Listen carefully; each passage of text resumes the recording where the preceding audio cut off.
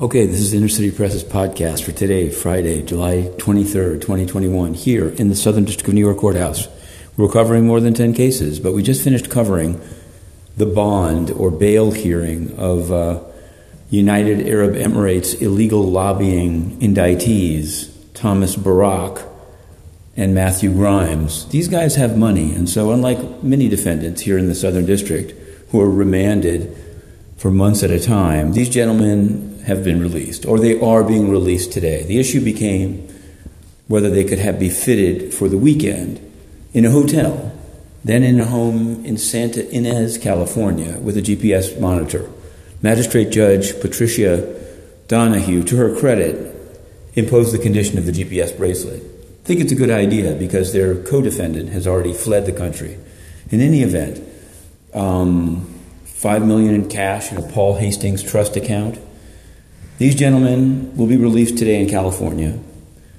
Monday, they're to appear in the Eastern District of New York in Brooklyn. Inner City Press will be covering this case. It's quite something, and it's, as always, it's a matter of comparing who's detained and who's not. We also, just unrelatedly, but after long advocacy, have obtained not all of the videos used by DOJ, but those used in the Robert Moore's case that we've covered. We wrote to the judge, G. Michael Harvey.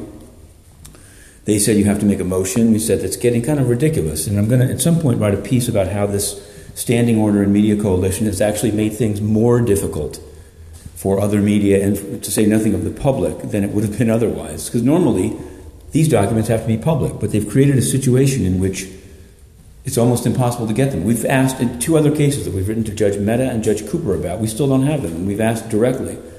The same individuals who provided the Morse ones, why not the other ones? Apparently, it's a very exclusive invitation. It's wrong. I personally, I have to say this. I'm a reporter. I like the media, but I don't think the media should make things more difficult for the public to get information than it would otherwise be.